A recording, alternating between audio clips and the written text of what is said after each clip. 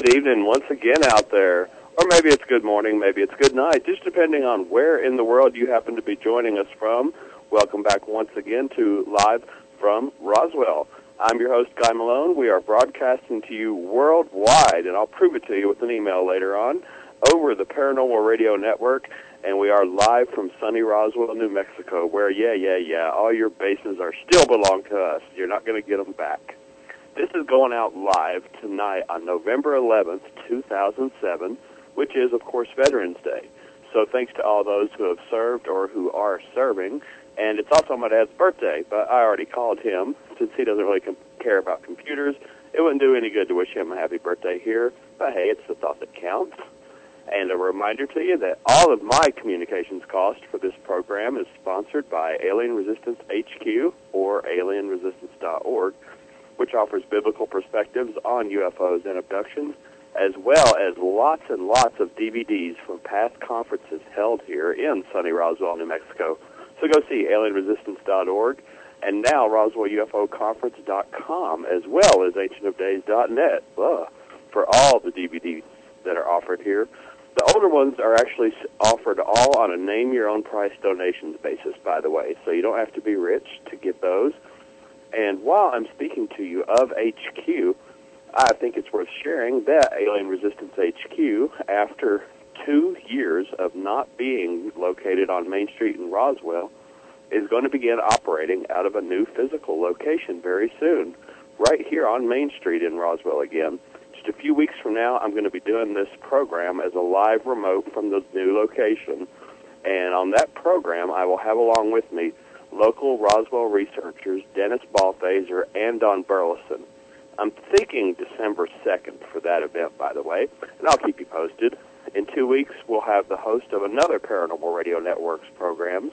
It's Rob Simone, and he's author of the new book, UFOs in the Headlines, Real Reporting of a Real Phenomena. Rob will be joining us on November 25th, 2 weeks from now. And by then, we should all be done eating and ready to relax on a couch and listen to the radio and veg for a while, or to the computer speakers, whichever you would like listening to. And also, once again, since we were speaking of Veterans Day, I did ask a vet onto the program tonight. A little bluebird gave me that great idea to invite retired Army Sergeant Clifford Stone. He's the author of the book UFOs Are Real. And part of Clifford's story is that he worked on crashed and recovered UFOs as part of his military service. And I thought that would be a fantastic interview and very appropriate for Veterans Day. Well, he had something else going on tonight, unfortunately, but he did promise to come onto the program in the near future for us. And that'll probably be in December also. So I'll keep you posted on when that's going to happen. So that's who you've got to look forward to on Live from Roswell in the coming weeks. Rob Simone, Clifford Stone, Dennis Balthaser, and Don Burleson, Ph.D. will all be discussing different aspects of the UFO phenomena with us in coming weeks on Live from Roswell. So, tonight I'm kind of going solo, by the way. And that is, what I mean by that is this is going to be a mostly audience participation night, as rather than run a rerun, since I was kind of guestless, I decided we would do what I threatened to do to you way, way back on my very first program.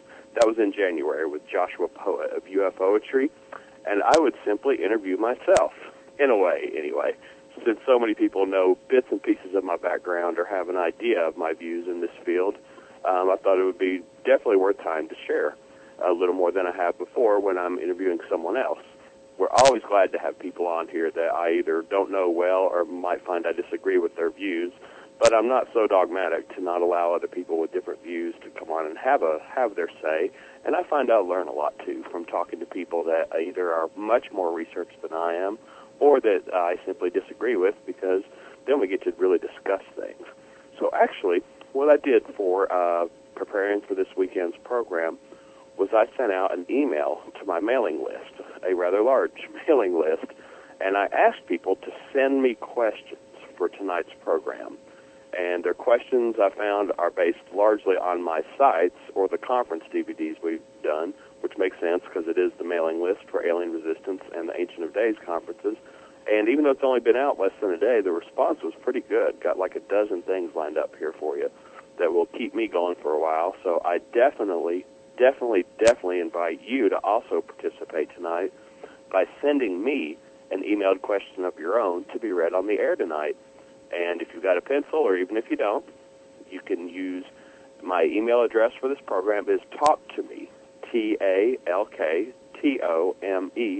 at livefromroswell.com, or our toll-free number is 877-786-0562.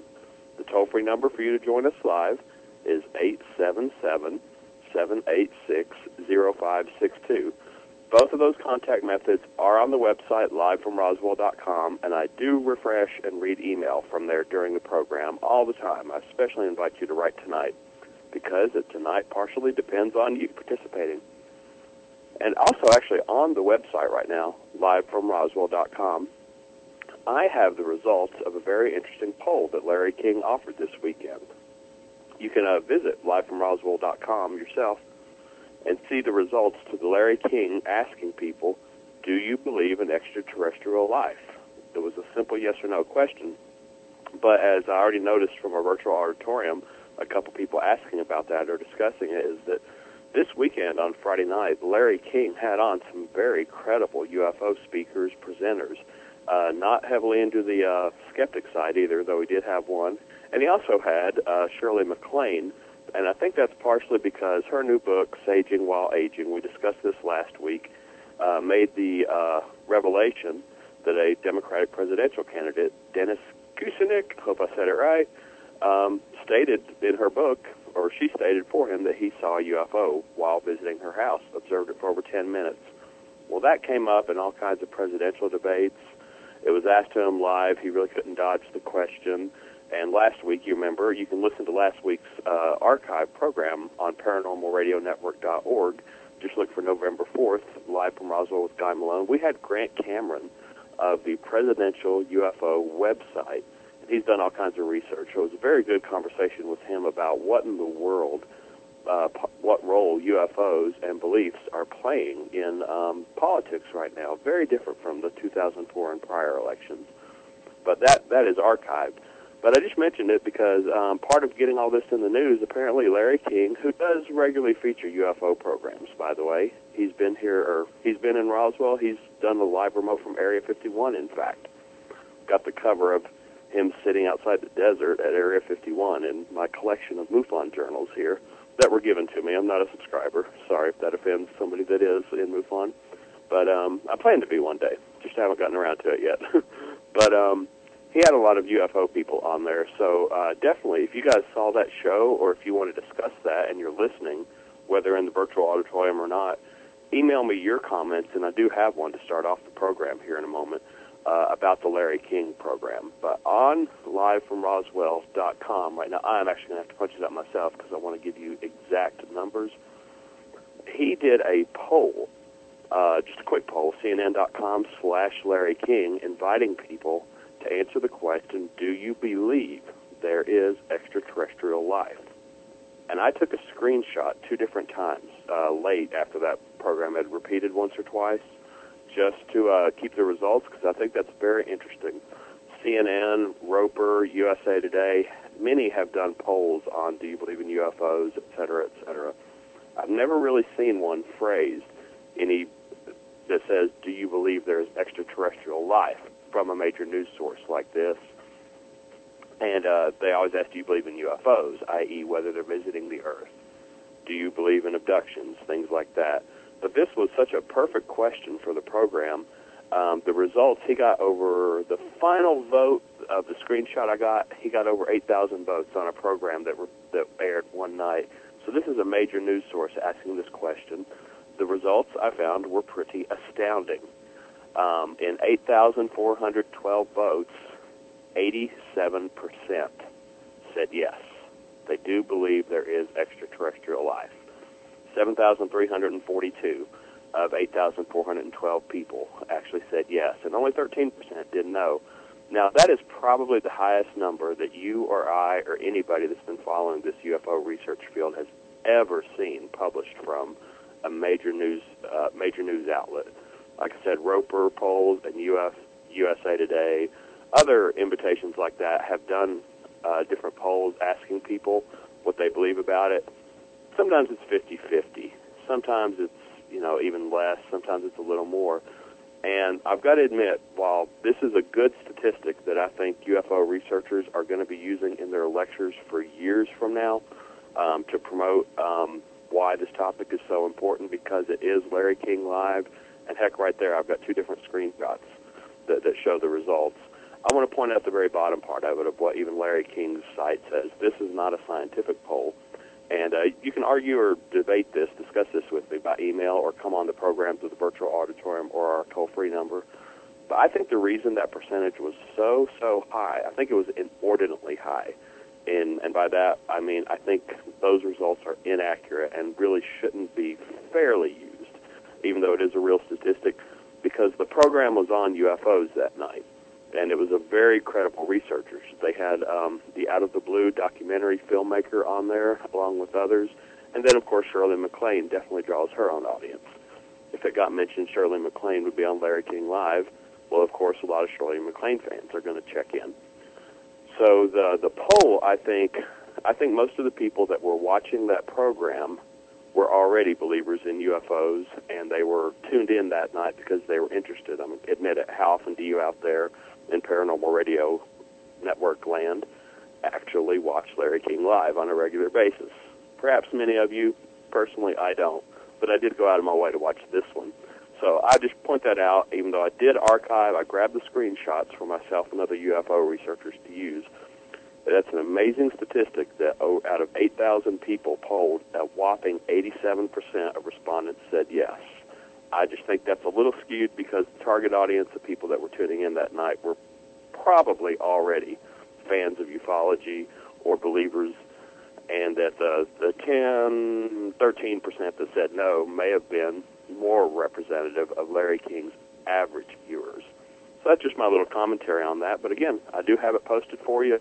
If you ever do lectures, or if you just want to save an image that shows a poll that high, I've got two screenshots listed for you on livefromroswell.com, and I do invite you to write me and tell me your opinions about it. I'll check into the virtual auditorium every now and then, but it's hard to keep up with that while I'm doing the program.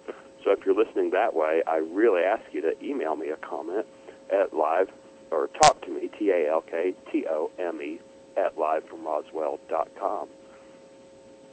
And before I start answering my email, I do just want to pose one of the emails that came in to me. I want to give this straight to you, straight to the listening audience, because I really didn't have a good answer to this first question.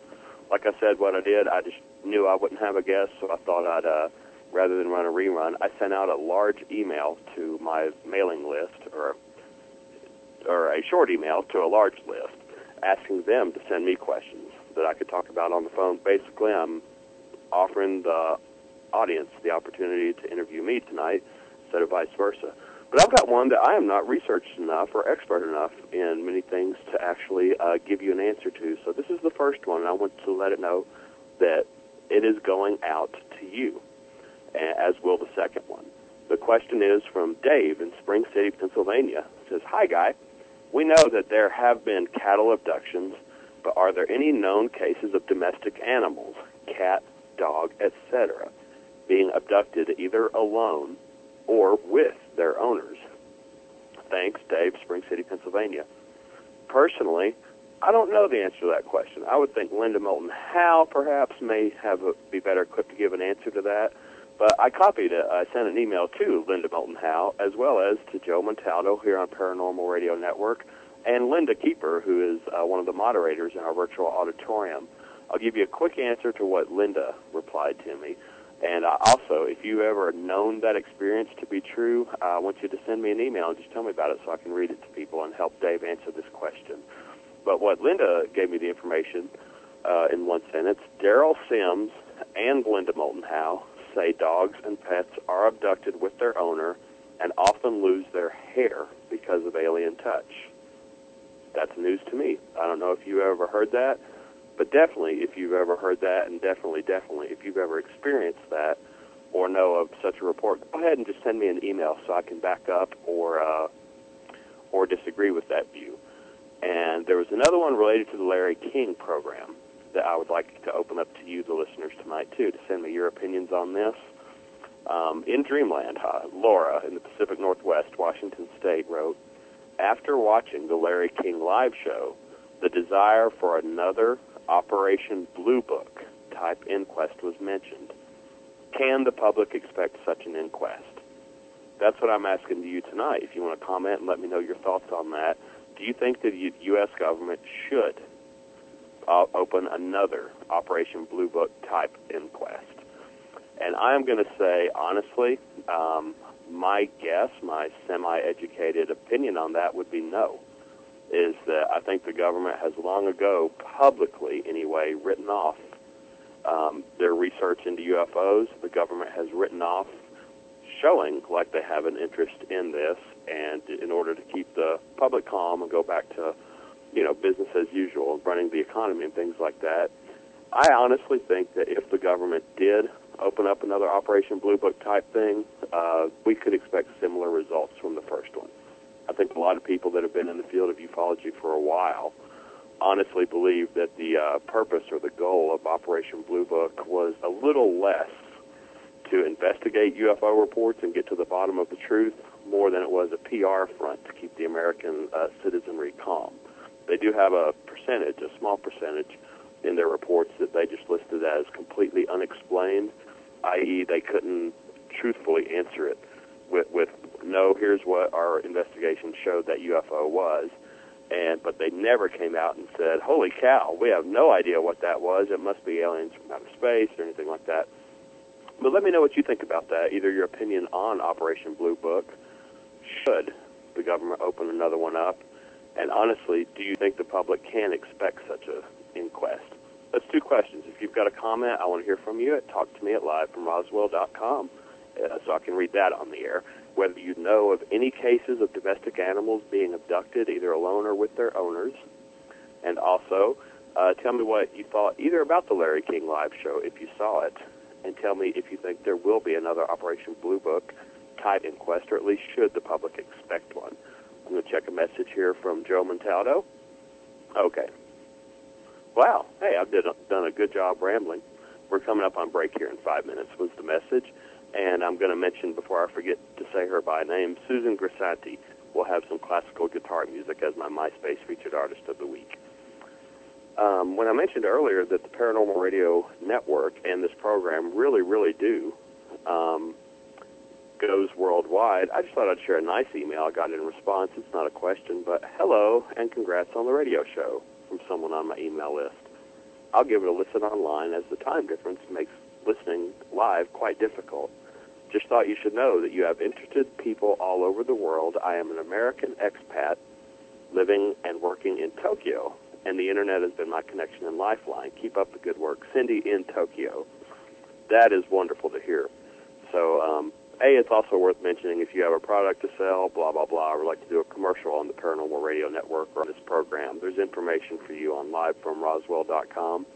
But it's really good to hear that that viewers are listening all the way from Tokyo. And Helen from Roswell asked, does aliens believe in God? That just came to me through Joe. I don't know. Actually, we'll probably be getting to a lot more of the God theological type questions here based on what came through my email. But Helen and or others, I just do want to remind you to ask a question. You probably won't do a good job getting it to me if you email Joe Montaldo. My email address is talktome, TALKTOME, at livefromroswell.com, and I'll be glad to at least attempt to answer your questions if you email it directly to me. But let me scroll down. Oh, this is going to be a controversial one, and really, in the last minutes we have before taking our first break, Phyllis. And it's a Phyllis you all know, and I may mention how you know her later on. She didn't put her name and where she's from at the end of the email. But she replied to my email on asking people to send me questions for tonight's program to discuss. I'll go ahead and take us into break with this one. We've got about 2 minutes. As you all know, before I read hers, here in Roswell and right around the period of the festival, right before that, the UFO festival held in Roswell, one of the founders of the museum a deathbed confessional was released to the public by him, stating that he saw alien bodies, wreckage, etc., etc. Now, here's the question. That honestly, our guest, Daryl Balthaser, who will be up in a few weeks, is a little more opinionated on this one than I am. I've talked to him briefly on this subject. But the question that comes from Phyllis is, do you think Hal's deathbed confession was accurate? I heard that some of it was taped and put together. So, just to take us into the break and maybe anger a couple of people, and if nothing else, that'll get you talking to me, and send it an email, which I'll be glad to share your views. I honestly am one of the black sheep in Roswell, as a lot of people know. I met that deathbed confessional with a high degree of skepticism, to tell you the truth. I think in the later years of his life, most folks know that Walter Hal had at least a little bit of diminished capacity. As the founder of the UFO Museum, he was often asked to sign things that were put in front of him from people he trusted. And I'm not sure myself that I actually believe that the original, or that the deathbed confession and all the material posed about bodies, etc., were actually his words or actually what he's experienced. We all know good and well that only he knows for sure, but it just honestly wouldn't surprise me if some of that was more motivated by publicity coming into the festival and publicity for the museum and tourism in Roswell. A lot of people are going to disagree with me on that one, I'm sure. But since I got asked, and I wasn't looking to answer a question like this, I honestly I will say I met that with a high degree of skepticism when it first came across. So that's my view. Let me know your view at talktome@livefromroswell.com. We'll be back after this break with a lot more viewer email, and I invite you to send it to me also so we can read it tonight. And right now we have Susan Grisanti, a classical guitarist who played in Roswell and visited us during the festival, coming up to take us into break. Join us back.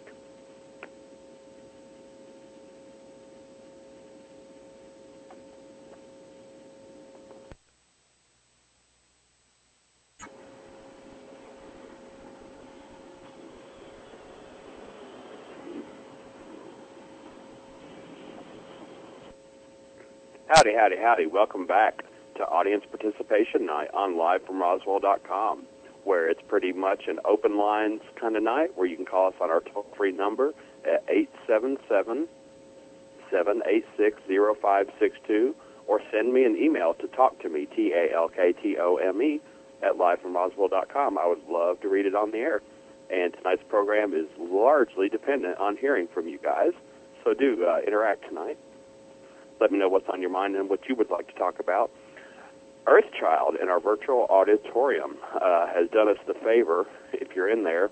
He made a comment, did you see the speaker lineup for the National Press Club on Monday? So I want to remind some folks that the National Press Club event is also UFO related. They have some military witnesses that are going to be presenting in Washington, D.C. before the press on their beliefs in the reality of the UFO phenomena. So and Joe Montaldo will be represented, Paranormal Radio Network. I was going to ask, since I won't personally be there, if anybody wants to email me any information or any links that come from that, I would definitely like to see it. I'm really interested in how that's going to go, and I know I won't see it live, so I would like to know.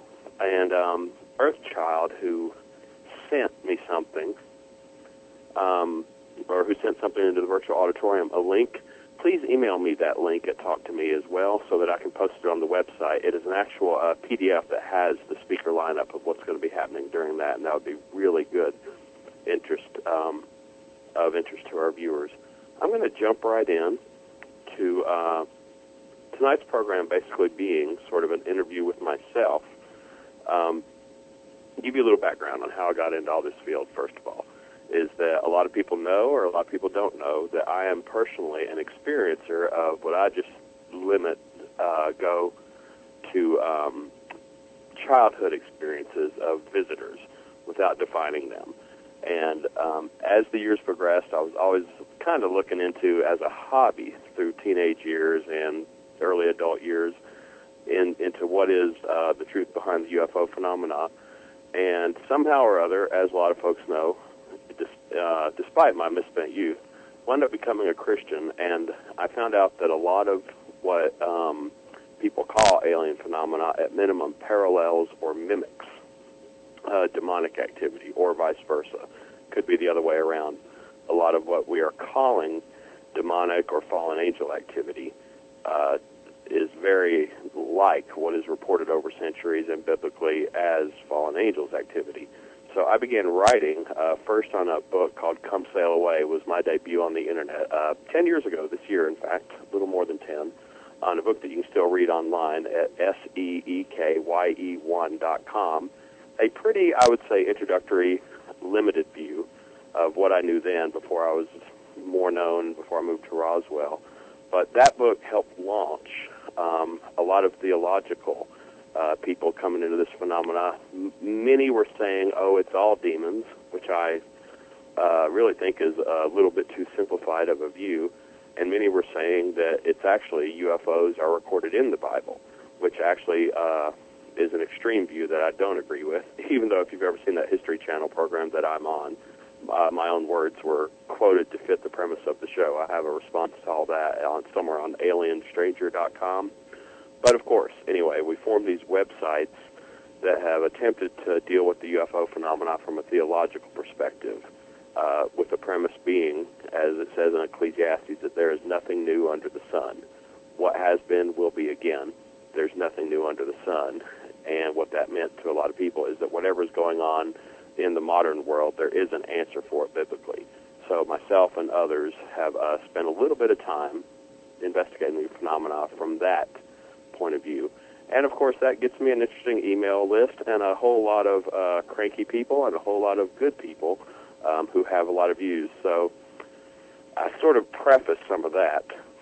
That's how we wound up opening the coffee house nonprofit ministry with books offering theological, biblical perspectives on UFOs and abductions. And that's where a lot of the email tonight, people that either share that view or oppose that view or have questions about that view, especially after viewing our conference DVDs, mainly the ones, not the recent one, but at ancientofdays.net is where you can find a lot of those. That's all linked from Alien Stranger. But the first question I have, actually it's a series of questions, and hopefully you can help me answer this too. First one is just simply from Diane in Milwaukee, Wisconsin. What is your opinion of the theory that the standard alien with the big eyes is nothing more than a 3-month gestation fetus, having been removed from the host's womb and artificially matured in a uterus from a horse or a cow?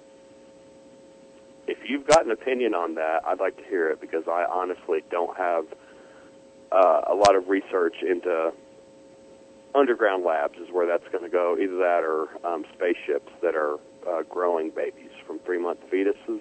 But I know it's a well-known and highly believed within the UFO community theory that what people are seeing as these basically dumb grays that don't appear to have a lot of independent thought. I believe Daryl Sims once called them years ago 386 computers on legs. So, but there's not a lot of independent thought or a lot of intelligence or a lot of highly evolved activity that comes from what Diane referred to as the standard alien. But that is a view that's out there, that it's a fetus that's either hybrid or removed from someone and then matured in a uterus formed inside of a horse or a cow. And that plays into cattle mutilations a little bit from what people believe. I'm not sure that I totally agree with that view, but I don't 100% know the answer to that question. If anybody else would like to comment on it, I'd definitely read your opinion. Her follow-up question is, what is your opinion that the standard alien is nothing more than a container for a demon to possess? And what is your opinion that the alien demonic spirit is nothing more than the disembodied offspring of the Watchers and female parents from Genesis 6? Most people know that I've done a lot of work on the Genesis 6 Nephilim hybrid phenomena or theories and research, biblical theologically. And a lot of that is posted on alienresistance.org if that's a brand new idea to you. But a lot of that does cover, in some senses, the views that I and friends of mine, people that we'd like to have represented. And I'm going to start off by qualifying first where it says the alien demonic spirit. I always believe that that is a little oversimplified because there's a difference between aliens, fallen angels, demons, and such. But getting back to the middle question, my opinion that the standard alien is nothing more than a container for a demon to possess, yes, I think that's very possible. I think it's possible that they're either controlled one way or the other through some type of programming, that the standard alien, when we're talking about the 3-foot grays that don't seem to have a brain, I think that they are created beings by someone of a little higher intelligence that serve a purpose, like worker drones, and they can either be programmed to carry out the work of what people are familiar with in most abduction accounts, and that it's possible that they could be soulless, empty shells.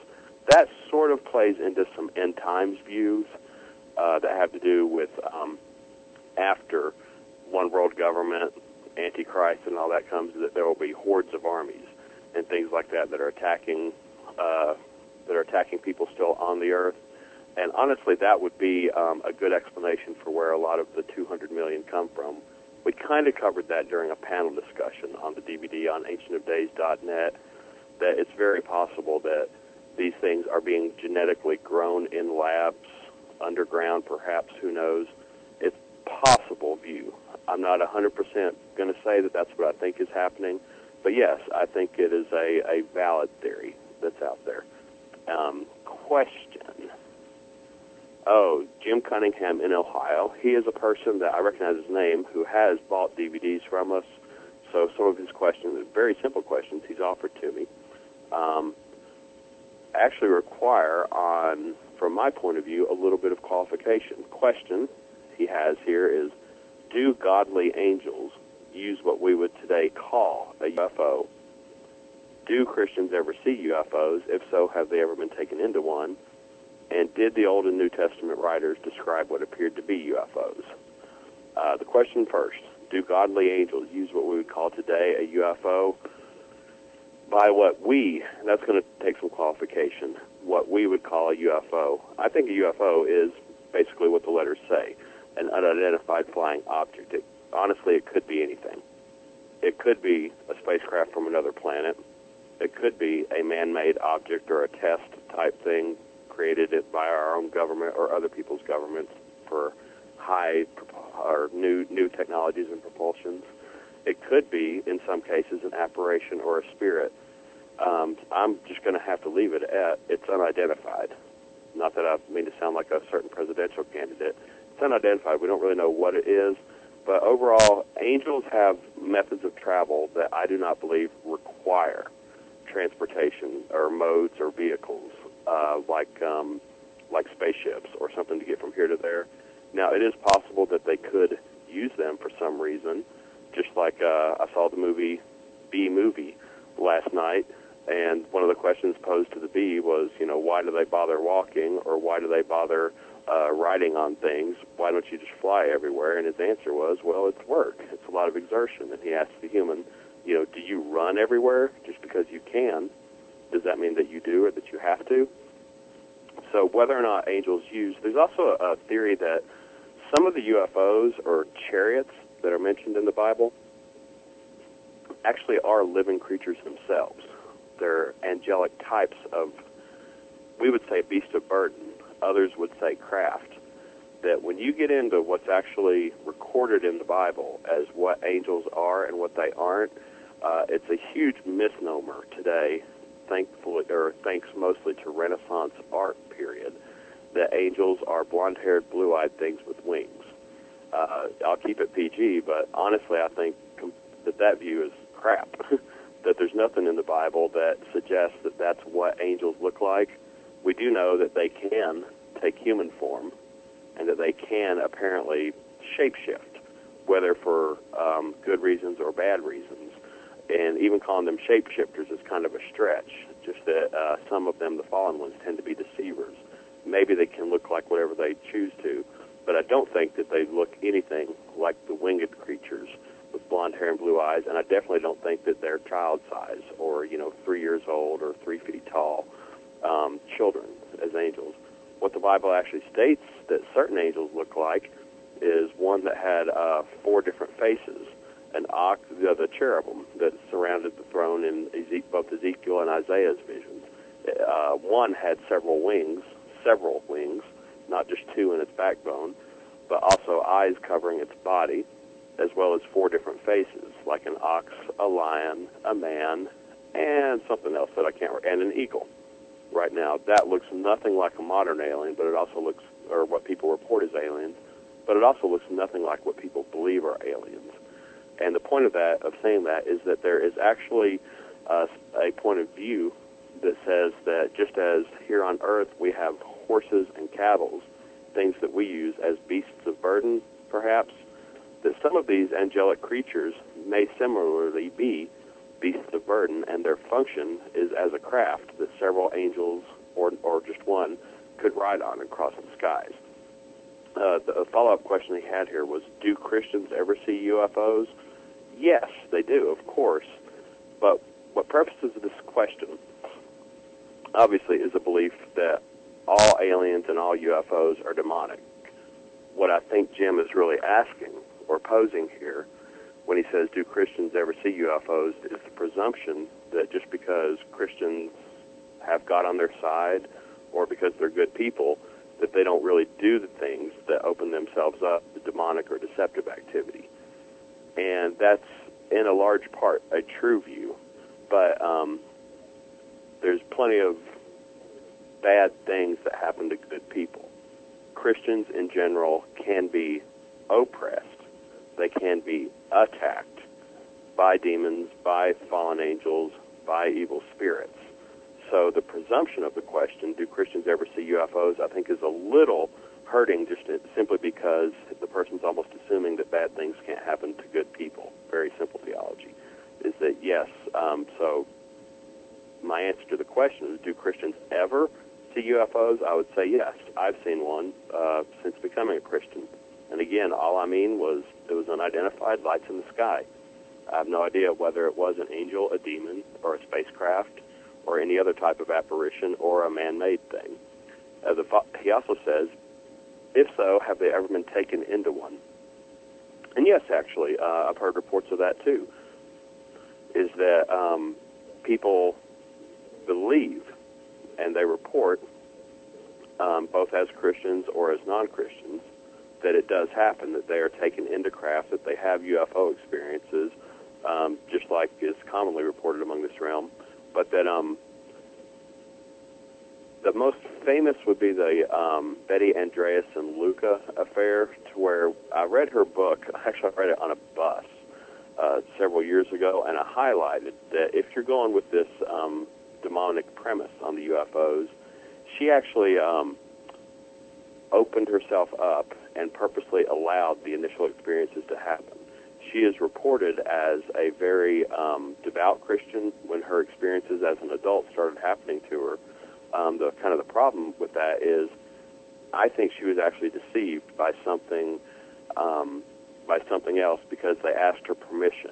Sooner or later, I will write a little paper because I highlighted a lot of notes in her books, but she tried to use the name of Jesus to make the entities that were coming to her stand back or get away from her, and in her own words, they did so.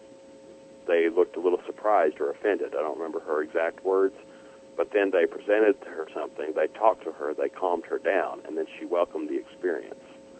So whether it's through permission or deception, I think there's plenty of Christians out there that get involved in all kinds of occult experiences, and to my mind, there may or may not be true, honest aliens visiting the earth, but there definitely are fallen angels imitating aliens. That doesn't mean there's not really aliens. I'm not sure that there are, but there are dark imitators claiming to be aliens. And I think quite often a lot of the experiences that people are having do relate to this type of thing.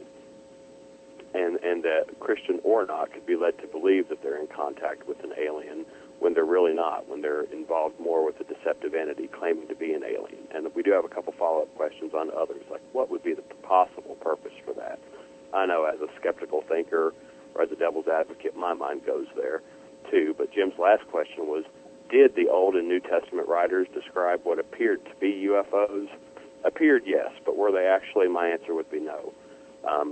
I mentioned earlier the History Channel has a special called UFOs in the Bible, to where the premise of that line of thought, it's predominant in a lot of UFO literature today. Probably chief among them would be Barry Downing's Flying Saucers in the Bible, where people are saying that the Bible needs to be reinterpreted as a UFO book. This is also the view of the Raelian religion. The cult with the guy Rael, R-A-E-L, who's trying to build a landing pad or embassy for the aliens. That, for example, some of the chief examples presented in this view have to do with, that fire by night, cloud by day sort of thing that led Moses and the Israelites through the wilderness. That was a UFO. Elijah's ascension, when the prophet Elijah was taken up on a chariot, that was a UFO. And the same with Ezekiel and his wheel in Ezekiel chapter 1. Well, I often point out to people that twice it says at the opening of Ezekiel chapter 1, he says he had a vision, which means, boom, when a prophet is describing a vision in the Bible, you are automatically out of the 3D space and time world, and you are in some type of, you might say alternate universe, you might say astral realm, you might say dream state. So personally, I don't even think Ezekiel chapter 1 happened in real space and time. But a prevailing view in much of the UFO community has to do with whether or not what we really see in the Bible is UFO reports that primitive people were just too dumb to understand the technology and therefore called it gods or angels. I actually take the opposite stance on that view.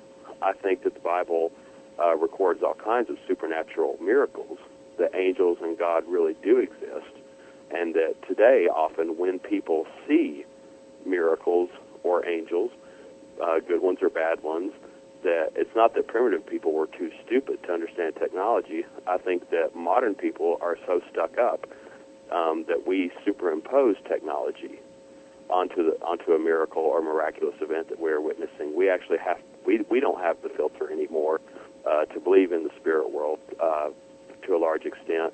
And when we see something, we have to explain it through our scientific, rational Western mind. So I think a lot of people could absolutely witness a miracle, and their mind would be scrambling to put a 20th or 21st century technological explanation to it, when really that's not the case. We just don't have a box for the miraculous, nor as a culture of really, really strong belief in God.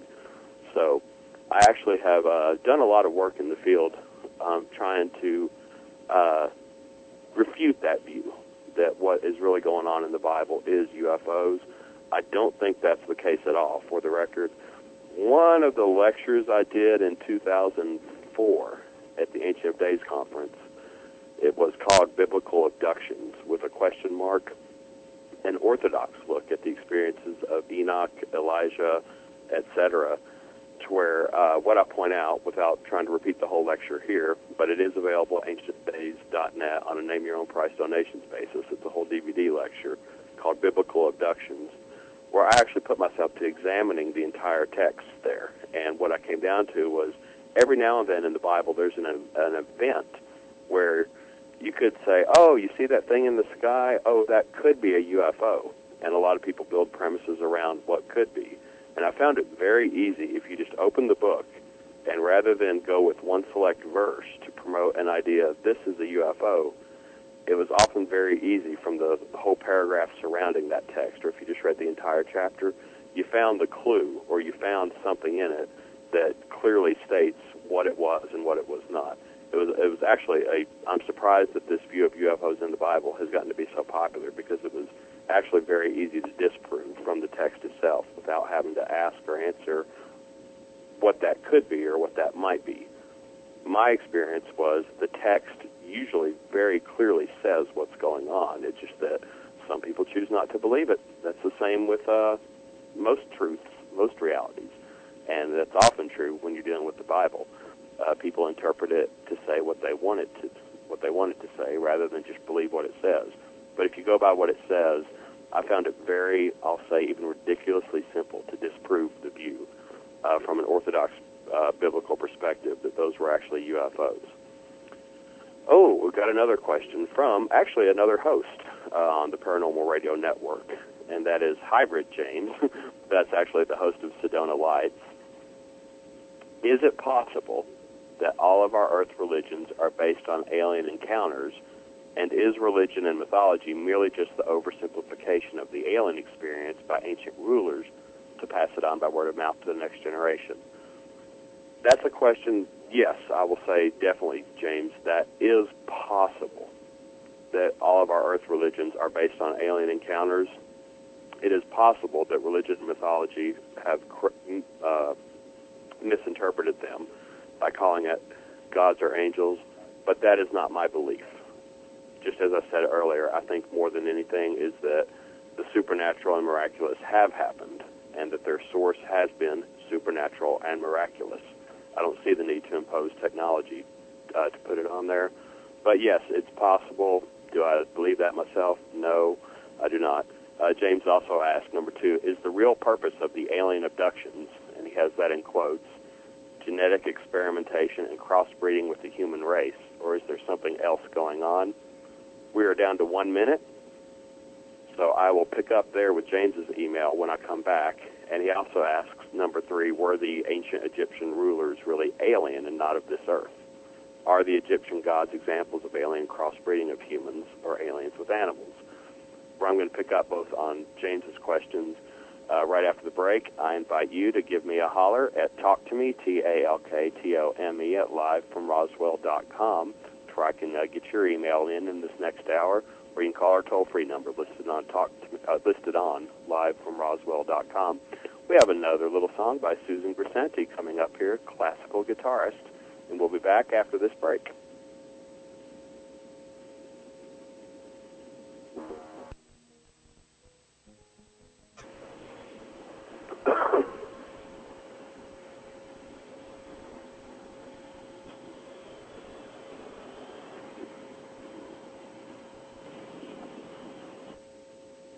Hey, welcome back to Live from Roswell. Like the little commercial just said, I'm Guy Malone, your host, and tonight we're doing an audience participation thing where I'm reading emails sent to me. I'm actually answering my email, which is so not like me, but I'm answering it on the air. So we have a lot of questions centered around the biblical and theological, some say demonic and fallen angel views having to do with UFOs tonight. Someone in our virtual auditorium posed the question, what am I smoking tonight? Oh, well, I'm not smoking anything except that I am on cold medicine. I have had a Primatine, so if that bothers you, oh, well, that's just me. I was getting back, I wanted to mention on livefromroswell.com during the break, thanks very much. I think that was Earthchild that sent me a couple of links. Yes, it was. If you want to go refresh or go on to livefromroswell.com for the first time tonight, we've got the YouTube. You can watch the entire program, Larry King Live, on UFOs, Are They For Real? Earthchild already sent me the link. You can watch the whole program, I believe, and I've got the link posted prominently at underneath tonight's topic on livefromroswell.com, as well as the National Press Club press release PDF. I put up a link to that he sent to me, so I appreciate that. Let me get back to some, I don't know, viewer mail night or whatever, a question sent to me by Hybrid James of Sedona Lights program. Is the real purpose of alien abductions genetic experimentation and crossbreeding with the human race, or is there something else going on? And number 3, he said, were the ancient Egyptian rulers really alien and not of this earth? Are the Egyptian gods examples of alien crossbreeding of humans or aliens with animals? Answered on both those questions from my point of view is that there's a yes or no involved in there. Taking the second question first, what the Bible talks about in Genesis 6 is there was a hybridization that was going on of, all the Bible says is the phrase sons of God met with the daughters of women, took wives whoever they wanted, and the children produced were called the Nephilim, or the giants in the King James Version. So answering yes, and that what the Bible also states is that these Nephilim, these hybrid children, were, in quotes in the Bible, the heroes of old, the men of renown. And what that often translates to for people who research this, when it says the heroes of old, the men of renown, I really think that the basis for what we call mythology today, most prominently in our culture, the Greco-Roman mythology, is based on this biblical passage. But with the caveat that it had nothing really to do with aliens. When the Bible uses the phrase sons of God in the Old Testament, it is referring to angels. And there's supporting verses for that in Job and also in the Old Testament. So what the Bible says in Genesis 6 is that certain angels, and these are angels that God punished, by the way. This was not good angels doing what God wanted them to do. Certain angels were crossbreeding with human females. Most churches today do not share or promote that view, but that is what the Bible says. So what was happening in Genesis 6 and other texts that aren't in the Bible, like Jasher, and I think Enoch mentions it too, says that they were doing this with animals as well. So they did produce supernatural hybrid offspring, and the Bible says that these offspring were the heroes of old and the men of renown. So the way we retell that story in modern culture is based on Roman mythology, that a god such as Zeus mated with an earth chick, and then bam, that's how Hercules was born. And he was a legendary man of renown from that period. I think everything that we call Greek and Roman mythology absolutely does have its basis in this event that took place over a period of time, that there was crossbreeding going on. I just do not believe that it was aliens from other planets. I believe it was fallen angels doing things that God didn't want them to. And the New Testament in 2 Peter and Jude is actually very specific that those angels were punished and sent to Tartarus, where they're bound by everlasting chains of darkness. So, in answering the question, were the ancient Egyptian rulers really alien and not of this earth? Alien in the sense of not from around here, but I don't think that they were aliens from other planets. And are the Egyptian gods? Yes, I'll add that to the Greek and Roman gods. Examples of alien crossbreeding of humans, I would say they are examples of crossbreeding just with fallen angels, not with aliens. And actually, when he asks, is the real purpose of alien abduction, in quotes, genetic experimentation, crossbreeding with the human race, I am not so sure that that activity is best described by Genesis 6. What I mean is what's going on today may have little or nothing to do with what was happening in Genesis 6. I think it's similar, that somehow or other there is crossbreeding being attempted, but there's a famous passage in Daniel 2:42, I believe, that a lot of people try to sort of make fit this hypothesis, but you can look it up yourself because I don't have it in front of me. But as far as the future, i.e. the future being today and our immediate future, if you're looking back from Daniel's time, 2,500 years ago and more, is that what it says is that these sons of, is that the attempt will be made to crossbreed, but that it will not work. The exact passage says, as iron mixes with clay, and doesn't adhere, that there will be an attempt from entities, we'll say, angels or aliens, whatever you want to call it, to crossbreed with humans, but that it will not work. So I really think that's a very accurate description of what's going on today. There, in the alien abduction phenomena, there is some massive attempts at crossbreeding going on, whether it's happening in labs or whether it's happening in astral realms or pocket universes created entirely by angels. I don't know where it's really, really, really happening, but today I'm really hard-pressed. A lot of people talk about the hybrid phenomena, and call me a skeptic, but I've never seen anything in modern science that tracks does a blood test or a blood sample either on one of these indigo children or on anybody claiming to be a hybrid that actually comes out and proves that there's anything other than human DNA bouncing around in there. So I'm not even 100% sure that I believe there is a modern hybridization program going on. At least there's not a successful one. I would argue that it looks like an attempt at one is going on, but so far nothing's been produced of it. And I really like James's last question, number 4, gets us into local news in Roswell. Did they ever build that new convention center in Roswell that looks like a spaceship? Someone showed me the blueprints the last time I was in Roswell 4 years ago. Just curious. Yeah, there's a guy here who has a really big dream to build a resort center shaped like a huge spaceship. I mean, containing resort hotels and restaurants and auditoriums for speakers and presentations. And it's probably going to cost him about $25 million. I think he's gotten $10,000, maybe $25,000 by now in investor money to make that happen. So it's a good plan. Whether or not this region or area or Roswell itself is big enough or draws enough tourism to support something like that, it's really the same as the Alien Apex theme park. Both are good plans by, I think, people with good intentions and good dreams, but financially, neither of them has come to pass yet. And I'm not sure that they are going to. Definitely don't know the future, and I won't say that they're not going to happen. Just that so far nothing has happened with that big convention center that the guy here in town has blueprints for. But that hasn't stopped him from trying. Let me get back to Hilly. And this is email night, by the way. If you have a question or a comment, email me at talktomelive@roswell.com, and I'll probably have time to get to yours and read it on the air. Hilly from St. Louis. This is another email with a stream of questions. So I'm going to read them all because I think these first three can be answered together. You talk about demons on your website. How would you define a demon? What is a demon? On alienresistance.org, you also talk of fallen angels. What are fallen angels? How would you define a fallen angel? How are fallen angels different from demons, or are they the same thing? So I think that's a series of three questions that actually can be answered together. The first thing says you talk about demons on your website. Actually, I go out of my way in What's This All About on alienresistance.org to say that, no, they are not demons.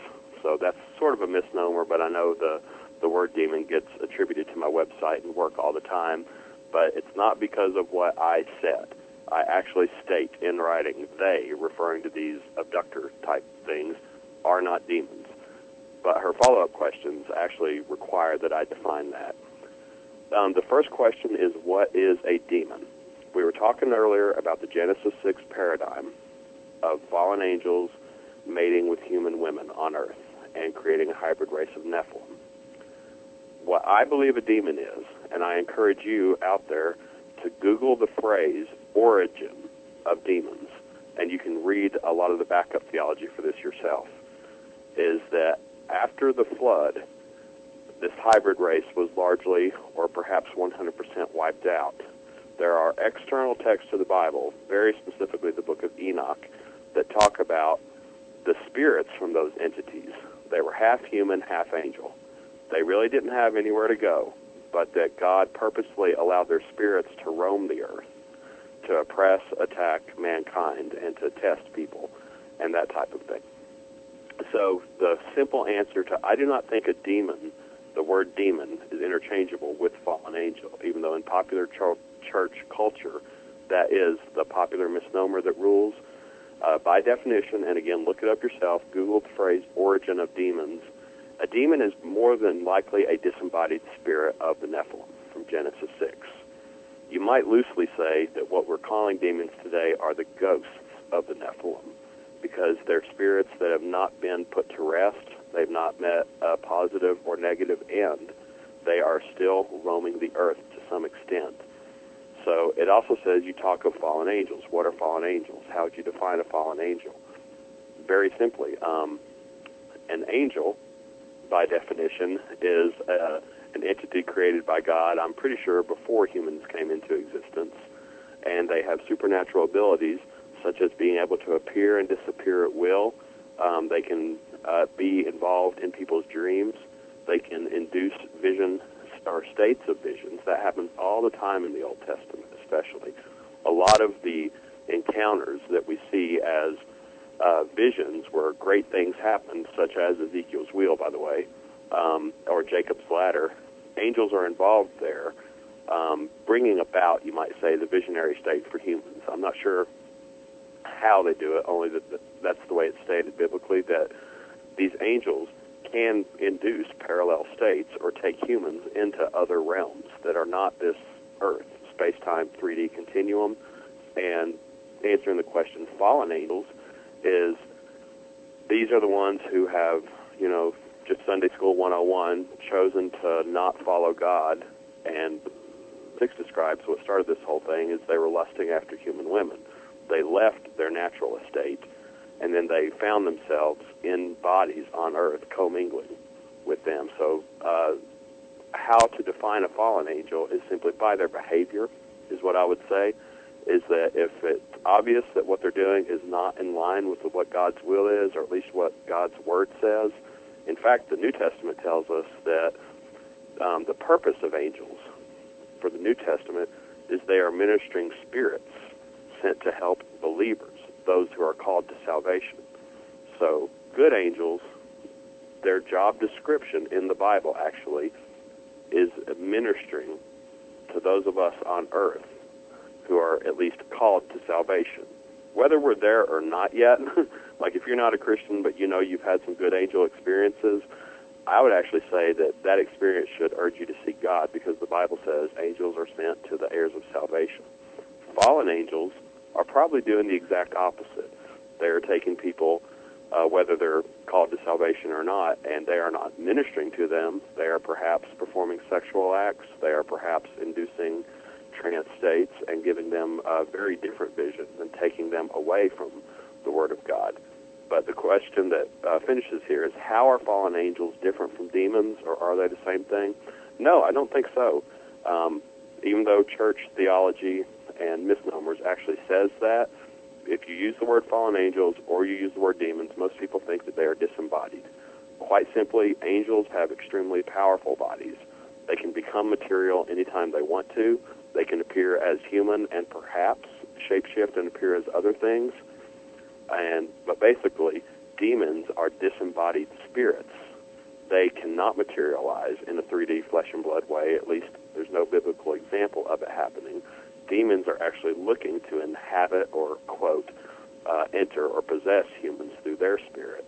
And a large part of that thinking is because they are disembodied spirits. Demons once had bodies, and they have a taste. They have appetites for food, sex, blood, things like that.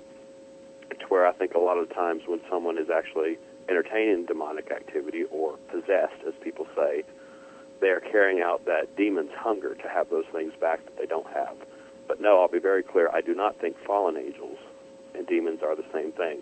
Fallen angels are very powerful entities who are just doing things God doesn't want them to do and have probably been cast from His presence.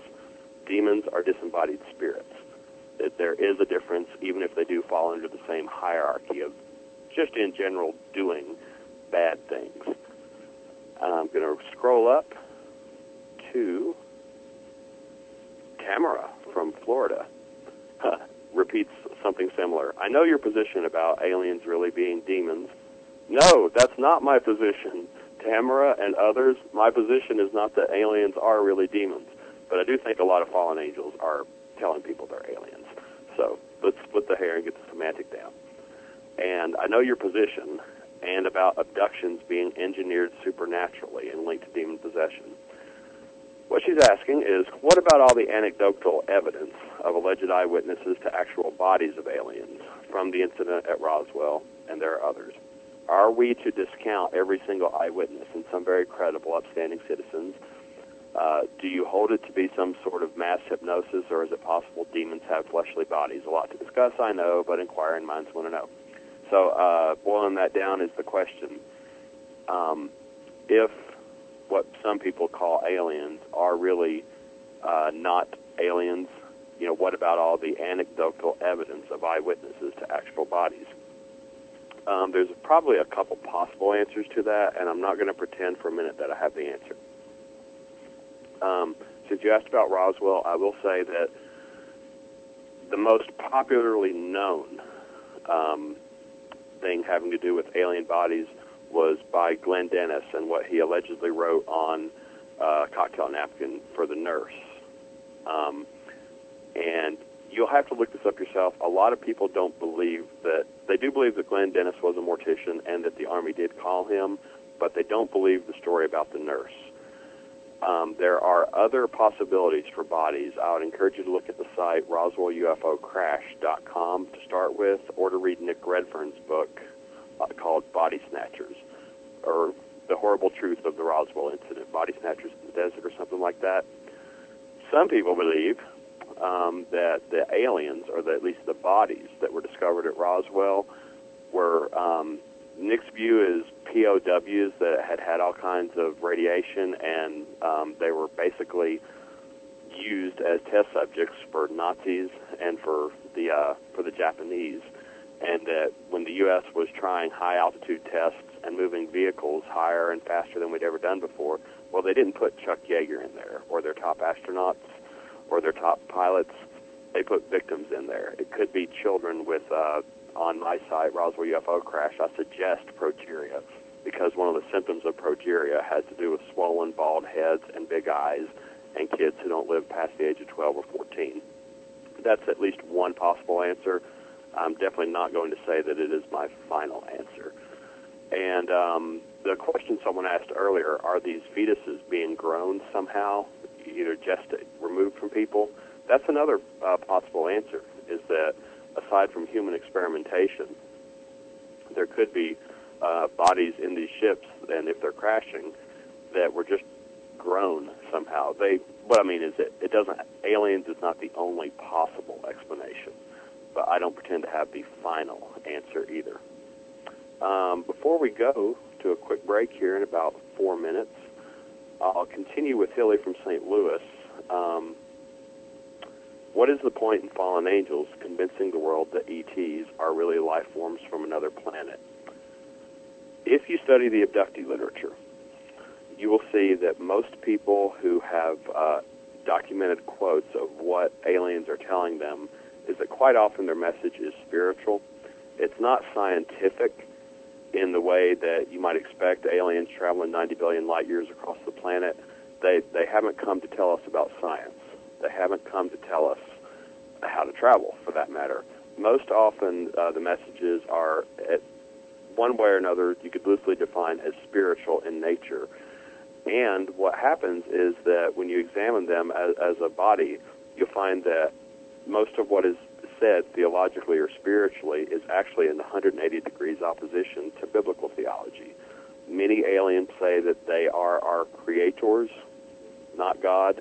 They say that we're here to show you a new way or help you achieve the divinity that's already within you. That's very common messages in the abductee folklore. Or folklore is the wrong word, but in the actual evidence of what people have quoted aliens have told them.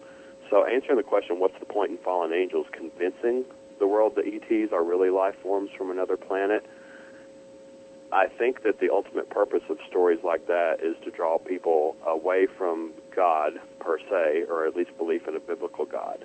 The creation account of how humans were created by God, that's very different from what aliens say. They often say they were our creators, and they ultimately say that they are our salvation as well. Follow us, believe in us, join this galactic brotherhood, and evolve into a new age of humanity. It has a lot to do with an end-time scenario that produces actually a one-world government to follow an antichrist. So I'm here at this crossroads of not saying for sure whether or not aliens can and do exist, just that there's a lot of activity that I don't believe really is aliens, that is pretending to be aliens, and they're drawing people farther and farther away from belief in a biblical God or salvation in Jesus Christ. That would be the point in fallen angels convincing the world. And that may or may not be exactly what's going on, but I think it's pretty close in a lot of cases, actually. I am. And before I go to the break, do you have, yes, self-promotion plug here. Thanks, Hilly. Do you have a DVD I could watch to help me better understand the biblical perspective on aliens and UFOs and help me learn more about aliens and UFOs in general? UFOs101.com. It's now a 5-lecture DVD that you can go ahead and look at that. It's available on a name-your-own-price basis as well. Just go to UFOs101.com. It has my UFOs 101 lecture as well as a few others by other speakers that have been here in Roswell. We'll come back with a question about 2012 sent to me from Tony in Florida. We're down at the bottom of the hour. We've got one more little song by classical guitarist Susan Grisanti, and that will take us into the break for this half hour. Come back for more in about 5 minutes.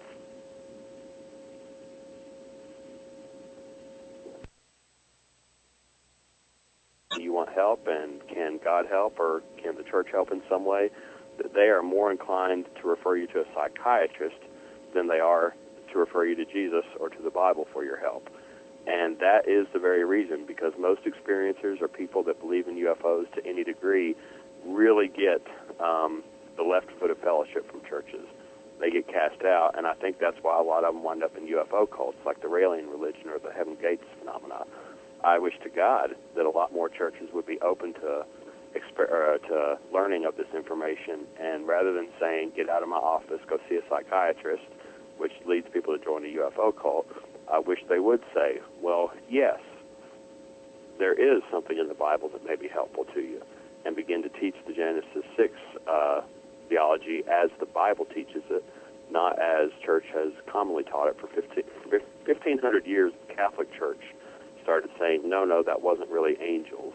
That was the sons of Seth, who weren't supposed to intermingle with the other bloodline, the sons of Cain, and all that stuff. That's crap. That is not the view. But as far as strategies for reaching churches, the best I've been able to do so far is a website that puts out biblical information that gets between 500 and 1,000 hits a day still. It's been going for about 8 years strong now. And the conferences, and equipping people one person at a time. If you're interested in this topic, we do have some biblical answers, or at least some biblical discussion. We don't have the whole thing down right, but I would encourage you to equip people one at a time. The ancientofdays.net DVDs do our best job to assemble speakers to talk about this from a theological perspective. We are out of time at Live from Roswell. Thanks for joining me again. And this show is archived, as well as many others with people who aren't so theologically inclined as I. If this bugged you, but I really want to say thanks for hanging with me this long.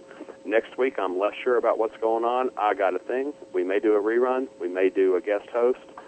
But 2 weeks from now, we'll be back with Rob Simone, author of UFOs in the Headlines, Real Reporting on a Real Phenomena. And in a couple more weeks, local researchers Dennis Balthaser and Don Burleson. God bless you, folks, and thanks for listening to Live from Roswell tonight on the Paranormal Radio Network. Take us out, Joe.